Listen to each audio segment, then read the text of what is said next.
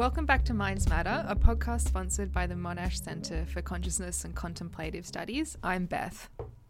And I'm Ava. And on Minds Matter, we explore research on neuroscience and psychology while talking through our own personal experiences. So this week on the podcast, we spoke to Dr. Mette Leonard Høeg, and she is a postdoctoral researcher at the Oxford Uehiro Centre of Practical Ethics at the University of Oxford. And Ava and I both spoke to Mette, and her research is super interesting. It's about consciousness research and how we can apply that to the field of literature. So we speak about different theories of consciousness. We speak about what possible future societies could look like depending on theories of consciousness we could find. Yeah, so we hope you guys enjoy it.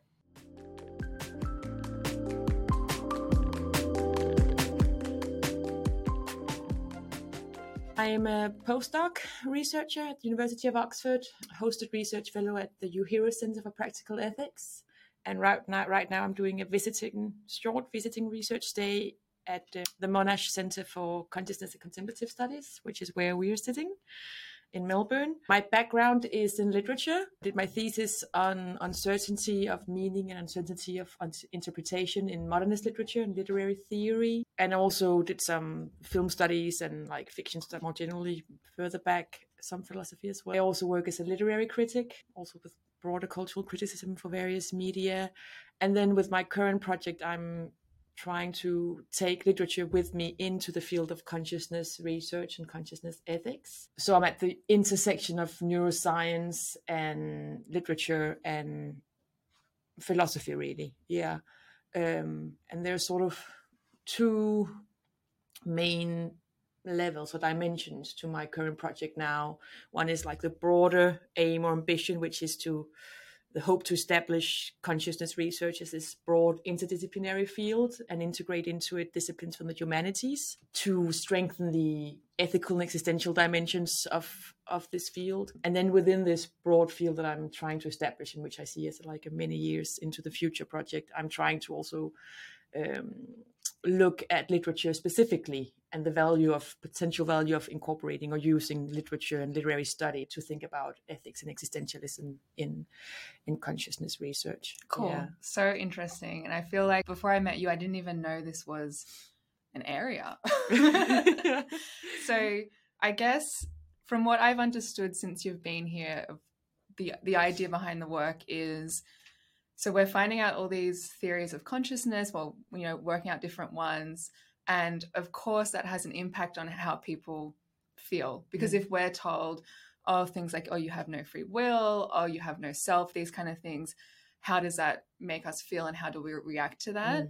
And from what I understand, you are looking at how we can use literature so when people find out that information, they can feel safe. Is that right? That's part of it, at least. Yeah, part of it. I mean, there are several ways of using literature in this, and those are one of them. Because there are all these new theories of consciousness, and there isn't really any consensus about how we explain consciousness and its relation to matter yet. But lots of the theories that appear are challenging some of the very conventional ways human beings have seen themselves and just generally sort of inscribed in this materialist scientific time and scientific explanation of human beings, just gaining authority more and more. And that can be, that explanation of human beings and existence in these materialist scientific terms can be quite disturbing for people. And then I find it really interesting to realize that neuroscience is in a sense a newcomer to the study of consciousness and also these non-essential conceptions of self and like the potential lack of free will and things like that. Because in literature, there are lots of these notions of non-essential forms of self or existence and ideas of human beings and existence that cohere with these new neuroscientific theories, but where these notions that undermine our belief in centered self and agency and free will when presented in neuroscientific context can seem quite alienating and just like disenchanting. When you see them represented in literature, for instance, in some of the modernist literature I've been looking at, you really see how these ideas also entail like a emancipatory potential and can be viewed or framed in a really exciting, actually positively mystifying way that can give meaning to life. So that, which gives one a sense, indicates that adopting these non-essential notions of self and subscribing or accepting the new scientific theories of self and human beings doesn't need to entail like this cold, harsh presentation of human beings and empty existence of all meaning, but that it can be combined with like a humanist project and in a sense of meaningfulness. Could you explain what you mean by non-essential forms or theories of self, and some examples of that are in the literature, and maybe also like parallels that exist in neuroscience that you were kind of alluding to? Yeah, so I'm trying to look at non-essential forms or notions of self in various fields, both in literary studies, literature, and contemplative studies and theories, and then neuroscience, and looking at the overlaps there. And I don't at all have like an exhaustive or full overview of that yet. But I'm interested, for instance, in the presentation of, or like the conception of self that's entailed in predictive processing theory, where the self is explained as a process and not as like an essential thing or like a centered like property. And then the overlap or the alignment of that with like the no self doctrine in Buddhism, like the theory or the view there that there is no centered self, which aligns with that as well, and the reductionist account of self in philosophy, for instance, as presented by Derek Parfit, which also coheres quite a lot with the neuroscientific explanations. And then what I've been looking at most recently in literature is the ideas of self and existence in Robert Musil, the man without qualities, his novel, modernist novel, and Virginia Woolf's The Waves, who also have these non-essential conceptions, non-essential in the sense, yes, that there is no centered, no nucleus or like centered and stable self, but that we are more processual in some way. Yeah. So you just mentioned that you use The Waves, a Virginia Woolf novel. Could you give an example of how she explains that?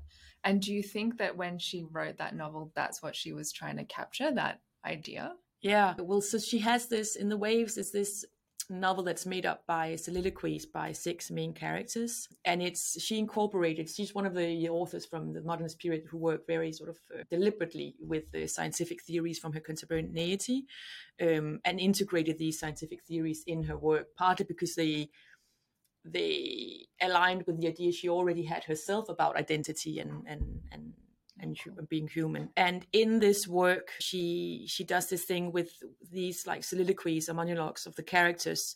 They're sort of blended into each other. There's like repetition of the same tropes and the use of metaphors and the way they speak. And they're even so you see them as they sort of go to school together when they're young, and then when they grow older, they're sort of separated by geographical distance and different places in their life doing different things, but they're still somehow psychologically connected, and in terms of identity as well.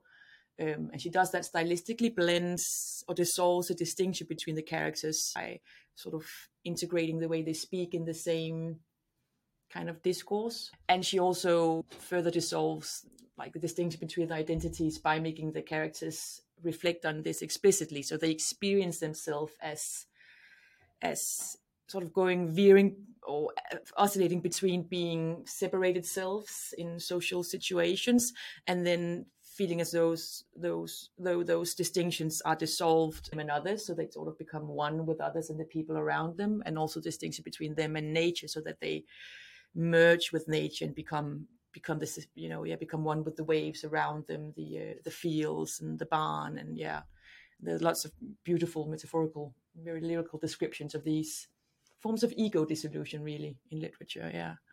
Are there any theories of consciousness, I guess, in neuroscience at the moment that would support she was writing about? Like, is there evidence to support like she was expressing? Well, I think definitely with the predictive processing theory, the notion of self that's entailed in that could quite easily be compared with, with that sense of there being of human beings being these processes that take place, and the sense of having a centered self is something that arises in a social situation, and because you're a human being that needs to survive in social context. And so the sense of being delimited or demarcated is evolutionarily useful, but it's also an illusion which you can then in certain circumstances, right? There's also, some alignments with panpsychism, which is not as central and not as accepted a theory of consciousness as predictive processing. But this idea of consciousness as being the fundamental thing in the universe and being ubiquitous, which sort of just, entails blurring of the boundaries between sentient human beings and other sentient beings, and also human beings and the natural surroundings, more broadly speaking. Yeah, I think maybe it would be useful for our listeners to have like a little kind of explanation of panpsychism and even predictive processing. We've talked about that before, but I don't think we have listeners besides our parents who are that loyal. If we could talk about those two frameworks and also like how they would map on to what those kind of metaphors that you were explaining that are present in the Virginia Woolf stuff. Yeah.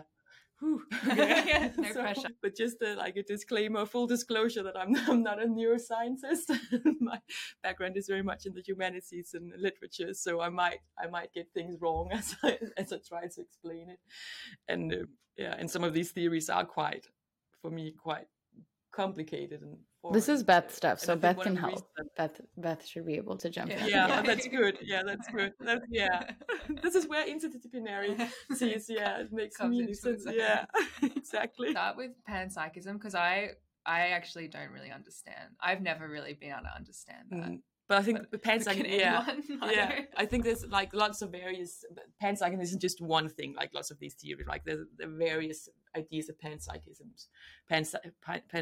and one of the prejudices against it, and one of the reasons that it's being considered marginal is because it's easily sort of reduced to this thing like, oh, everything is consciousness. This table is conscious, which is not the case. But it's, as far as I understand it, at least the ones that have sort of appealed. The versions of it that have appealed to me is that is in a way something that's developed in response to trying to handle the hard problem of explaining how consciousness arises from matter, right, and the connection between the brain and consciousness, and trying to shift things around rather than explaining consciousness as an emerging property from matter, then saying matter might be emerging in some sense from consciousness, and consciousness might be the fundamental material of everything of the world and ubiquitous, even on sort of an atomic level. So then in the waves, the passages where they kind of dissolve into nature, is that kind of capturing that idea because the consciousness is connected to both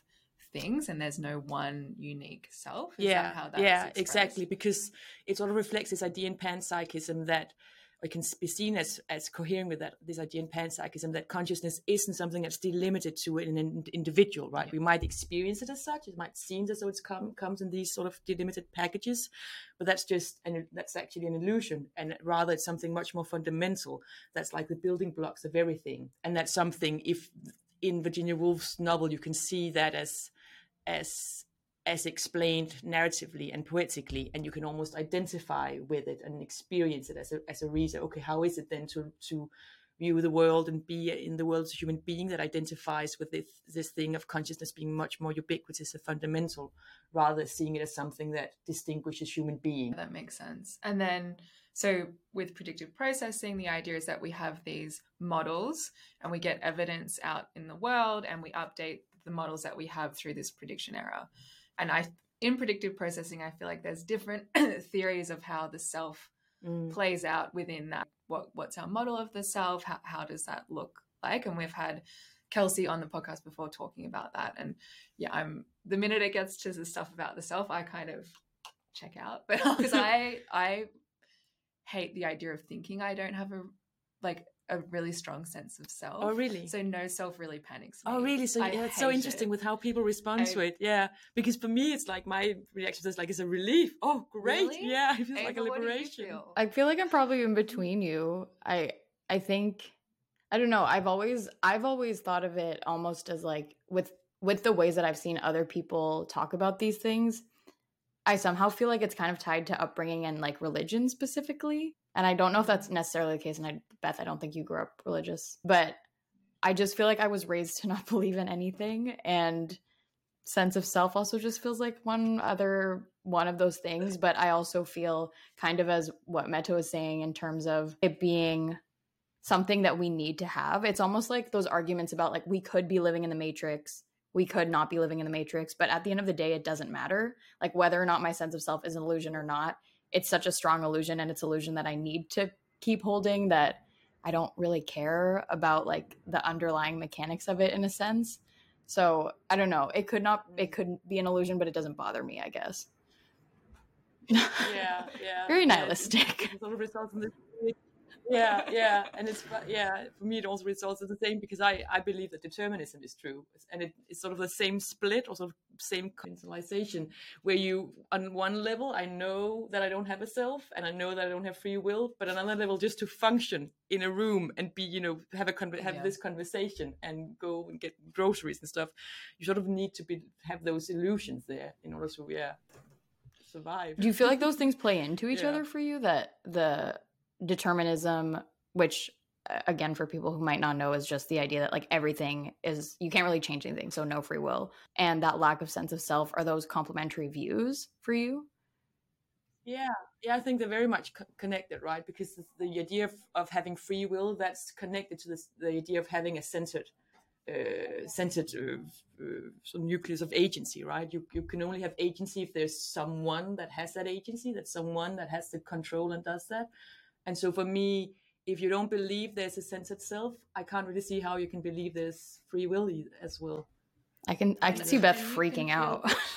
Beth's face is just oh no.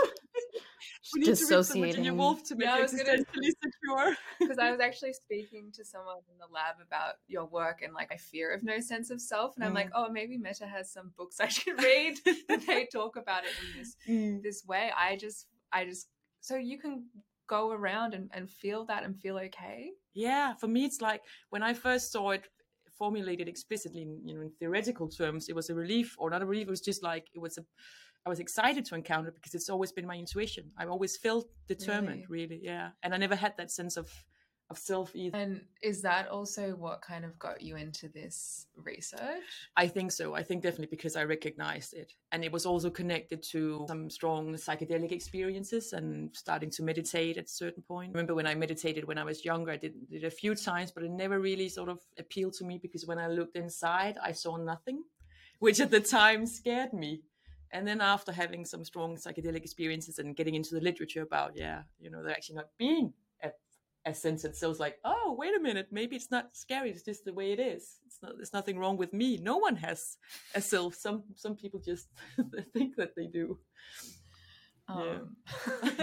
That's really interesting, because we've talked on the podcast before about people having these negative reactions to meditation, where specifically, and like I had that experience too, where I was using an app that it wasn't Headspace, so it wasn't as like commercial, I guess, but it would tell me to look for the self and would explicitly say like, you'll see that there's nothing there. And that was disturbing. And there's like some evidence that suggests that, when you're in a Western world and you're just trying to meditate to like be more present or be more focused, and for these goals that are very Western centric and often like relatively capitalistic, that there's that clash where when you realize, oh, there's no self really, they kind of have this ego dissolution that's extremely detrimental to the rest of your life. Whereas if you were like a Buddhist monk, then this is part of the process and this is a positive thing that you're realizing.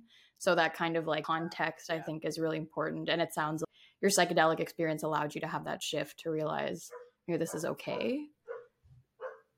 Yeah, and I think that you just got sort of reaching a really important point, which is that, people have different intuitions, right?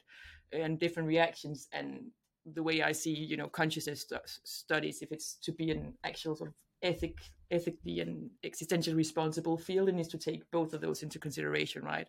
And both investigate what's the emancipatory, liberating potential, what potential is there for human enhancement here, enhancement of well-being and of morality and increased empathy, and what risks are there of actually sort of psychological disruption and sociocultural disruption as well. Yeah, if there is this whole no self thing, there could be a whole group of people, including someone like me, who have this reaction to it, and it loses a lot of, like, I would really panic. It would lose a lot of meaning for me. I would be really worried about how I, like, the people that I love. That always comes down to it. Like, it's so important that the people that I love, I feel like I love that essence and that thing about them and those relationships. Yeah. And I think if I truly accepted, oh, we don't have any self, I just don't think I could deal with you could that. thrive in it, or you could and that's exactly where I think that literature could play an important role, partly, you know, just for offering consolation as you read it, consolation, also inspiration, allowing you to see the potential aspects of it, and also as a source for kind of conceptual engineering. So idea formulating an existentialism that would be fitting or sort of viable in this new neurocentric, and so that you could sort of gather or select concepts and ideas from literature that could be used for developing existentialism that could give human beings a sense of meaning. And you reconcile the idea of increasing morality, increasing well-being by having people exposed to these potentially sort of, or have people view these theories of consciousness as more emancipatory, but also believing that the world is deterministic. Do you think about that ever? Like that your work is trying to make a change in the world, but at the same time, everything is predetermined? Yeah, everything is predetermined, but that doesn't mean that, I mean, that exactly comes from the idea that the belief in cause and effect, right?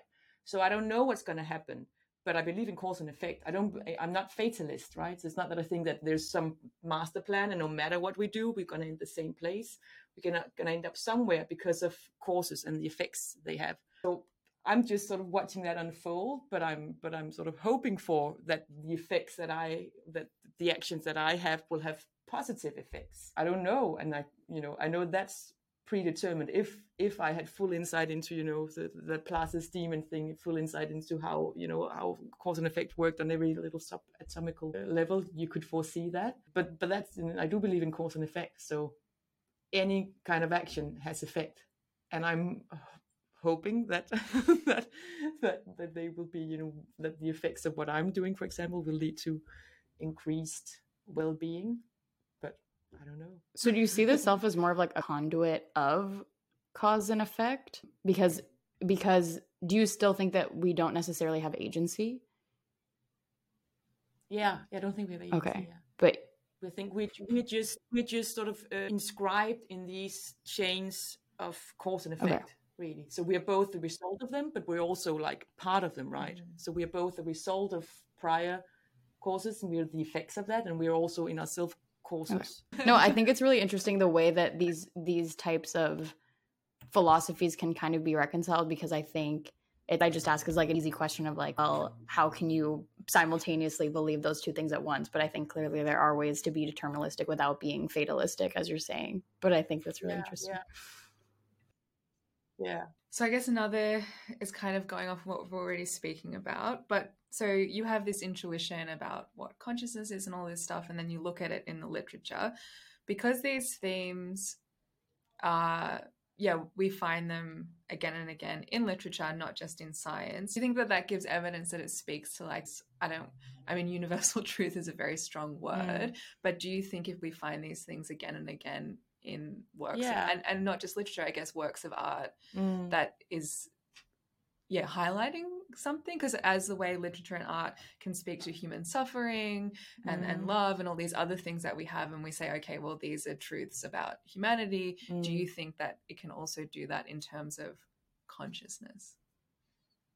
Do you think it's uncovering something? Like we see these repeated things. Yeah, I think at least it shows that some of these intuitions are, have been there for a long time, right?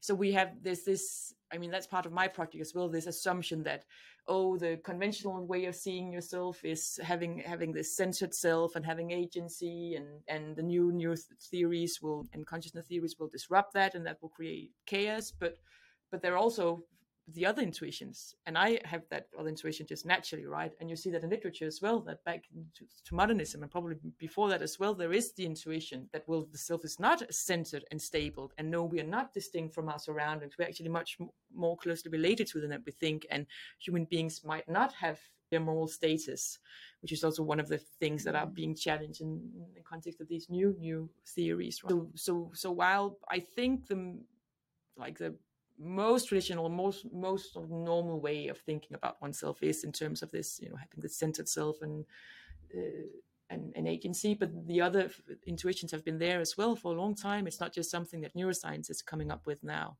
But then it's really interesting for me, of course, that there's some of the new neuroscience that then sort of support those intuitions, right? Yeah. It was funny. I was speaking to Kevin after you spoke to Kevin about this, and we were talking about, and he was saying religion also plays in this way of making this idea of no sense of self safe, because in most religions it does come back to this same idea, and people, in different traditions reach enlightenment or heaven in these different ways, but at the core of it is kind of this no self idea. Yeah. And he was saying one of the tools of religion is to make people feel safe with that knowledge. Yeah. And I think that's connected to this thing of transcendental experiences, right, which is age old and which you have in all cultures, right, and which is something psychedelic substances in various cultures also aid or help release, right? But I think that's one of the things that often lead people to that sense of no self, right? And that can be within a religious framework or a Buddhist or a modernist or neuroscientific. Yeah. But those states of transcendence or experience of transcendence, are so fundamental, like a perennial. Yeah. I'm wondering, kind of in relation to Beth's question about truth, because you come from a humanities background, you've also had these like very intense firsthand experiences, it sounds like, with consciousness. I mean, as in a sense we all do, but maybe we don't all have that kind of psychedelic or deep meditation experience. And now you're coming into potentially like more contact with neuroscience and that kind of different form of knowledge. So I'm wondering what you think of as truth in the space of consciousness. And you mentioned that now neuroscience is kind of supporting insights that have been expressed in literature. But do you see neuroscience as fundamentally adding something? Do you see neuroscience or science in general and the scientific method as imperative to understanding these things? Or is it also more of like what Beth was saying, when we encounter these phenomenologically, when we encounter these types of theories and we have these reactions to them, no matter if they're true, whatever that means or not, we still might have strong emotional reactions to that. And also you're trying to look at how to kind of deal with that. That was a lot of questions in one, but I guess I'm just wondering what you think of like these different types of ways of acquiring knowledge or having knowledge. Yeah, and finding meaning in truth. Well, I think all of them are important, right? And that's why ideally I would like consciousness research to be this interdisciplinary field that integrates these various and recognizes these various not forms of truth, but actual kinds, truth, right? And interpretations of existence and life, right? And I think all of it is important. So I quite like this. I think the science is really important, right? Because it just has consequences for, if we want to progress, and I think our general insights needs to be in compatible and in alignment with science. And I also think it's fascinating, that part of truth and covering that. And there you in science, then you have in consciousness studies, one of the central problems would be the hard problem, as we spoke about before, like explaining how does a thing that seems sort of insubstantial or as consciousness arise from physical matter. And then in philosophy, and also I guess more broadly speaking, humanities, you then have what Owen Flanagan has termed the really hard problem, which is, well, how do we, if we explain things materially, how do we then make the hardest problem isn't to figure out how does consciousness arise, it's figuring out how do we make meaning, how do we find meaning as human beings in a materialist world and in a sort of neuroscientific explained reality. And I think those two questions I would say both of them are really important and really hard, and one should focus on both of them. And the truth, the final truth, which we will never get at, but only ever approximate, I think it should be approximated or sort of searched for by coming from these various routes, right?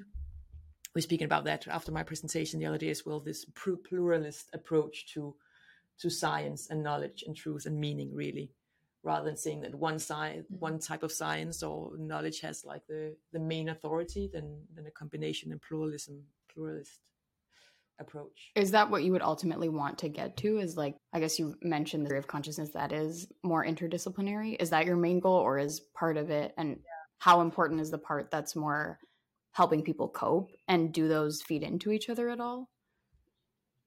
Yeah, I think that, yeah, they do definitely. They're sort of, I think those are, so I was explaining these two dimensions or aspects in my project. One of establishing conscious research is this broad interdisciplinary field, then another of looking at literature specifically, because that's where I have my expertise. But underlying that is like partly this idea or interest in reconciling humanist approaches and culturalist approaches with the scientific ones and neuroscientific ones specifically. And then another one is underlying sort of interest and ambition is to develop this existentialism that would be, yeah, sort of sustainable and adequate for this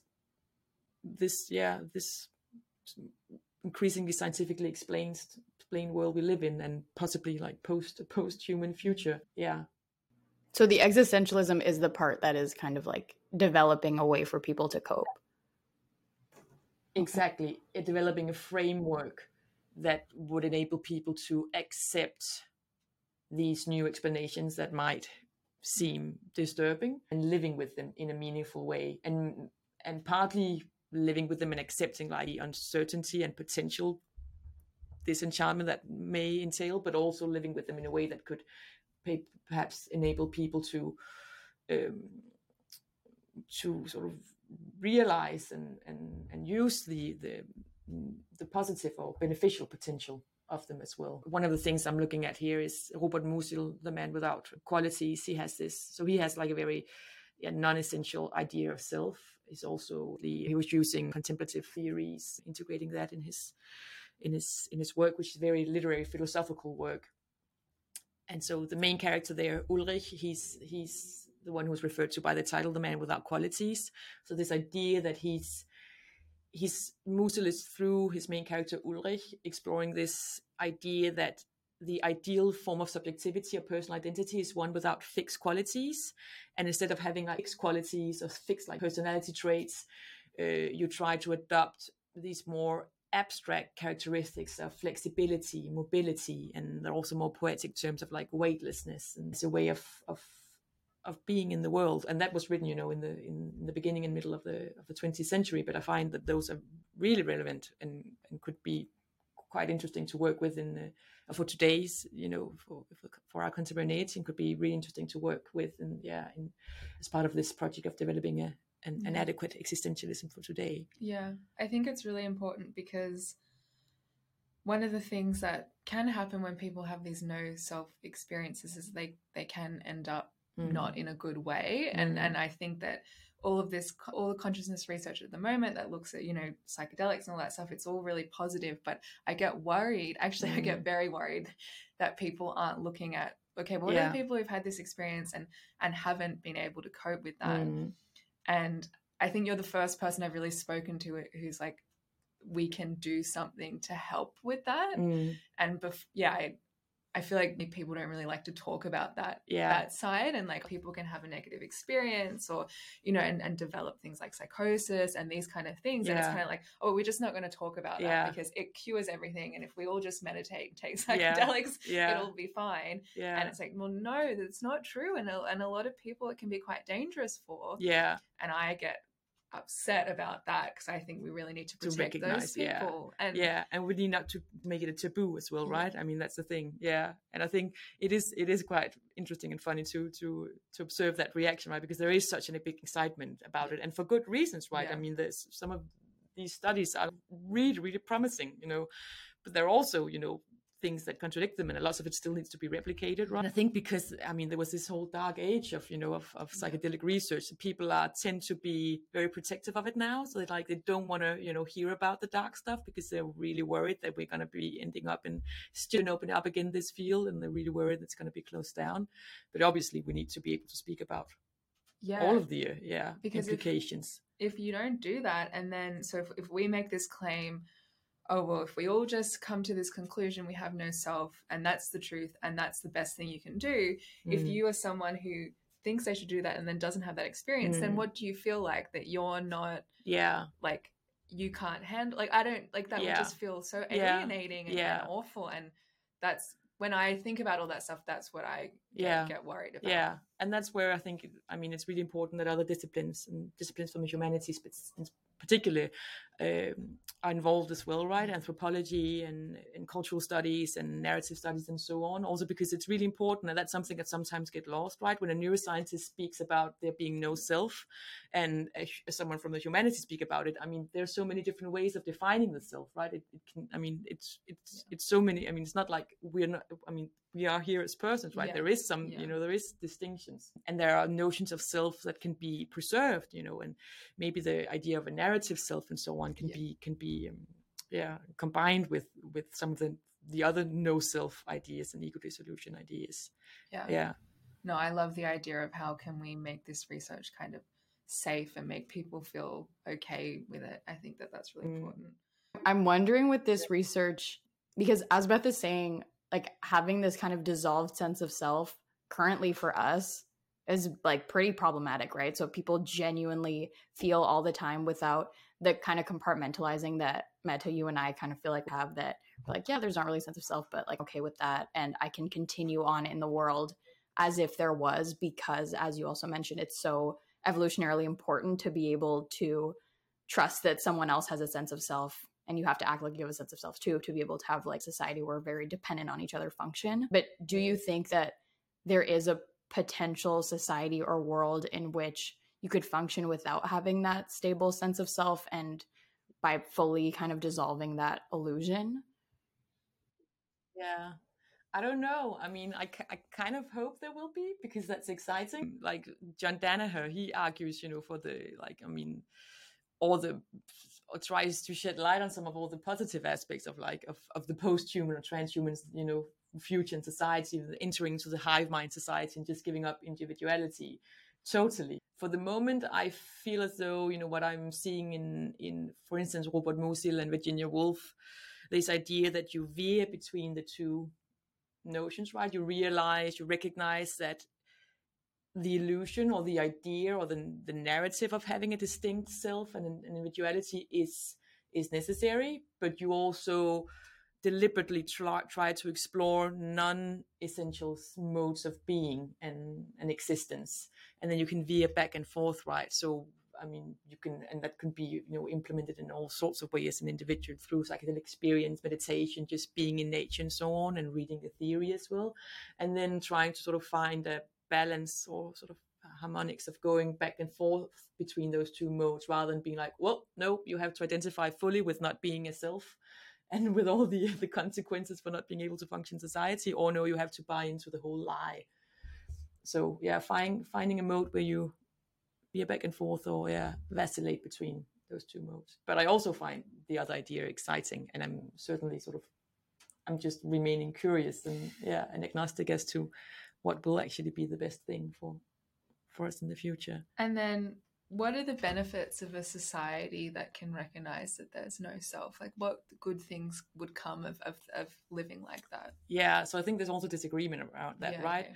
One of the things is that it could result in, I mean, that sense of not realizing that you don't have a centered self, and it's not a self, and not seeing you as distinct, could result in being less sort of self-protective and less sort of precious about yourself, which could result in increased empathy and increased consideration for other humans and other beings, sentient beings as such, right? The recognition or realization that we don't have any free will, that would also, with that would come the like one of the implications that wouldn't make sense to either blame anyone or praise anyone as well, right? So the thing of punishing people punishment would become sort of, that would be rendered obsolete, which could also, I think, have some major benefits and result in increased well-being. And I think a lot of these things that causes us suffering in existence is this thing that we have this, we cling on to the sense of self, we're very protective of it and very precious about it, and jealousy and all these negative emotions and hatred and things like that. I think they are quite connected to that sense of having that delimited self and centered self. So if that could be loosened or dissolved, I think lots of good things could come from it. And then there are, of course, also, it could also be destabilizing, right? Yeah. And yeah, so are there also, what would be the negative consequences of having? Yeah, lots of people worry that with determinism, for instance, and the insight that we have no free will, that it would just like sort of be a reason for people to not care anymore and not try and just sort of lean back and be like, well, I'm not going to make an effort because it's all determined anyway. I've yet to see it have anyone react to it that way. You know, you still just have your own constitution, and because you are determined, have your genes, you just continue to act in. I mean, since I've had that realization, it certainly didn't have any demotivating effect on me. I still just, I'm determined by genes and so on. I still just do what I do, even though that I now have that sort of meta view on myself. But also people do worry that it would actually lead to an increase in crime as well. Because if I can't be held responsible, if there's no punishment, then why would I try to be virtuous? That's what I was wondering. Yeah. Which I think is a valid consideration. Yeah. Because then are we assuming that everyone is at heart good? Is that because I feel like we're assuming we don't have a self, but what we do have there, it has to be good then, right? Yeah. I wouldn't say that it's good. It just is. It's neither good or bad, right? But you would hope then, and again, come back to cause and effect, that people realizing these things would mainly have a beneficial impact. Yeah. But then again, that depends, on personality and things like that. So it's very difficult to say, which is why we need to be aware of, both. Of both intuitions and both the risks and dangers and the possible benefits. My mind is so twisted right now. I feel like what? I didn't expect it to go this way. Really? I expected it to go this way for sure. We were talking to a humanities person. Of course they're gonna twist us up. That's really interesting. Yeah, that's my secret plan of getting the humanities, the master plan of getting humanities into invading the natural sciences. And I think it's just that we're so used to, especially for me, I don't know if you connect with this, Beth, but I feel like philosophy and humanities in general, there's so much more work that goes into it in a sense in terms of deep thought. And I feel like a lot of the times as a psychologist, there's some periods where I am thinking relatively deeply about what I'm doing, but most of the time it's very menial tasks or interact with participants, things that it feels sometimes like almost anyone off the street could do.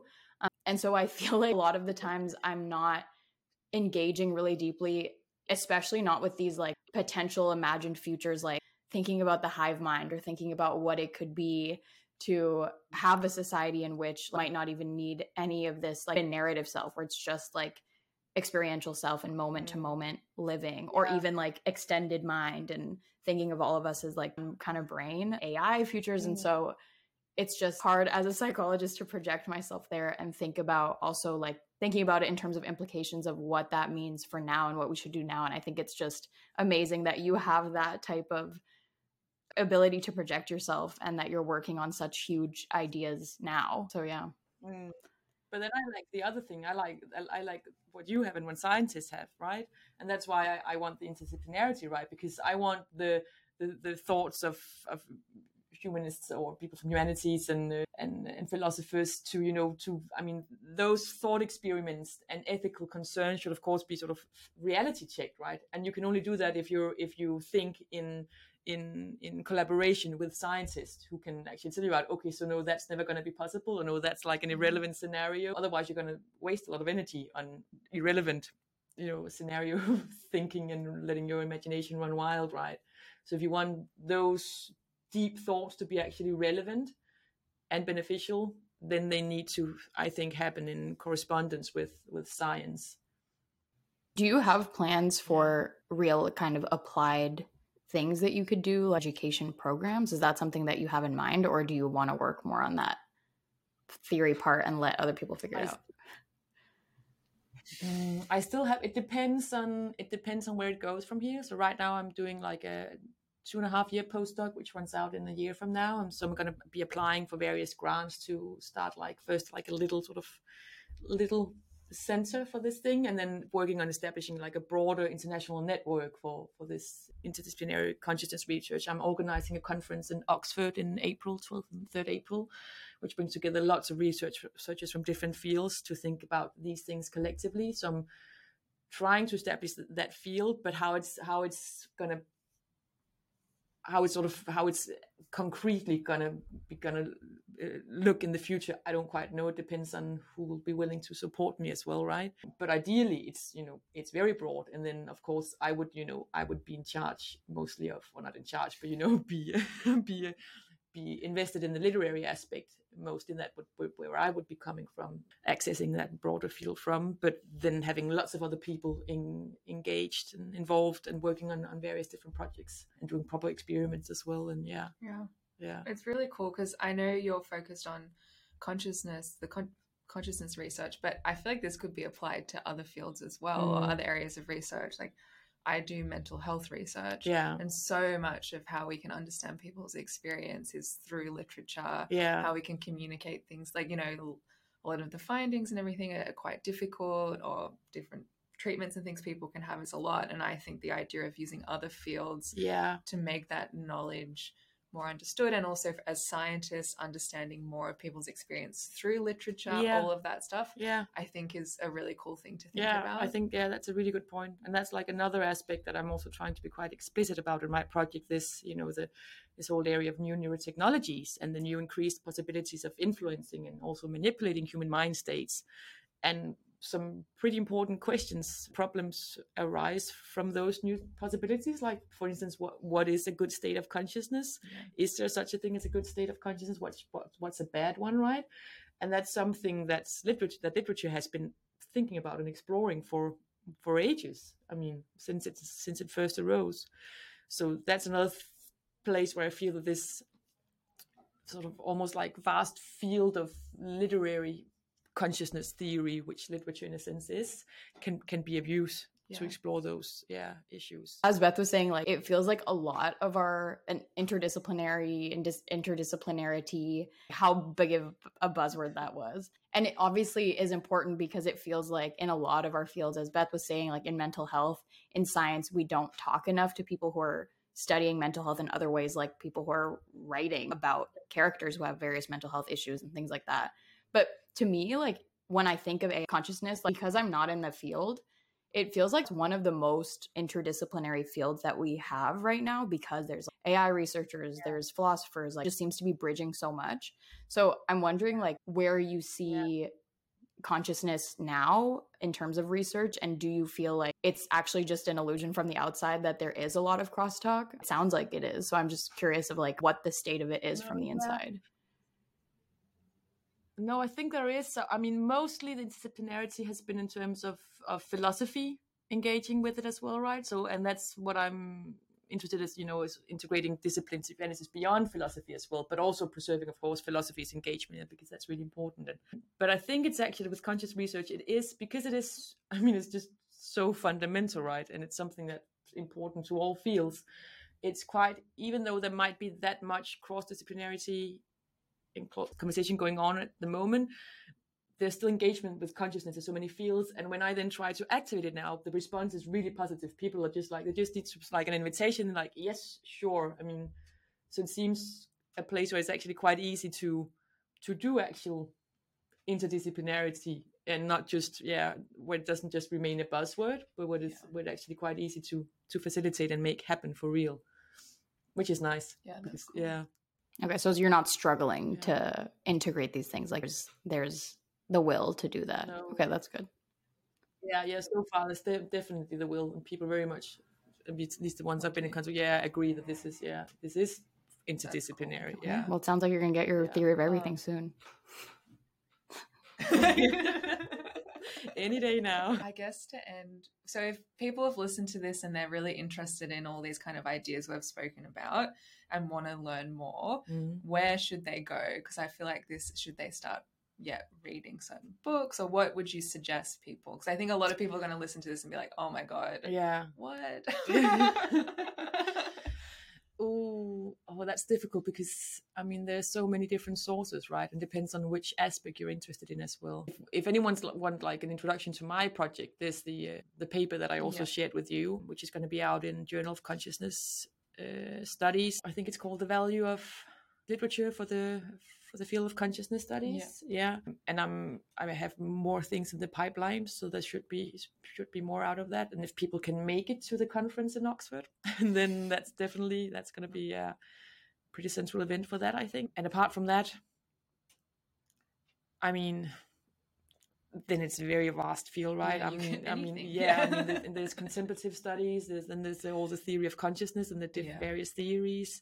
In literature, I'm looking at modernist literature at the moment, but there's also, which very much has, it deals with the more sort of optimistic towards these ideas of non-essential self, but there's also postmodernism, which to a much larger degree is focused on the more problematic aspects of it, like the fragmented self and things like that. And in contemporary literature, there's lots of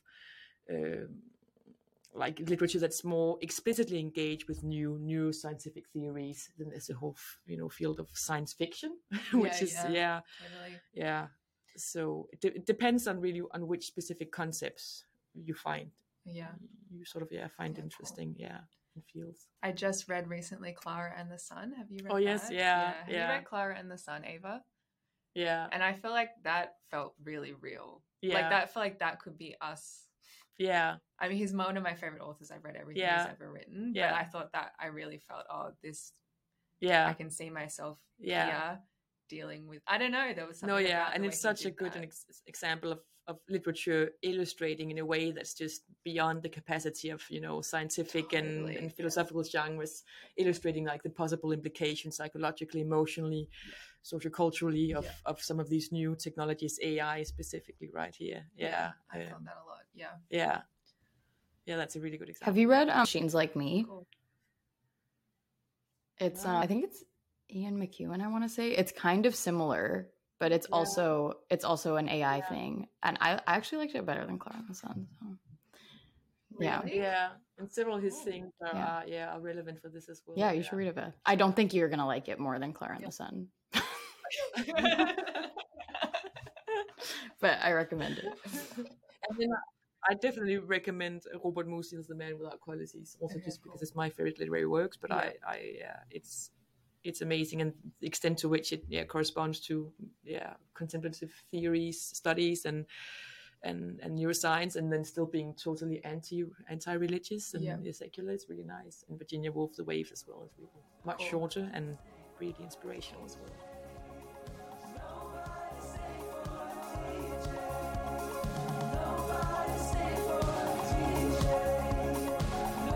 Our intro and outro music is Nobody Stayed for the DJ by Glacio. Our transition music is Back for More, also by Glacio.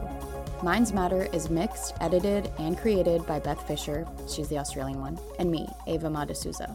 We'll be back in 2 weeks with a brand new episode of Minds Matter.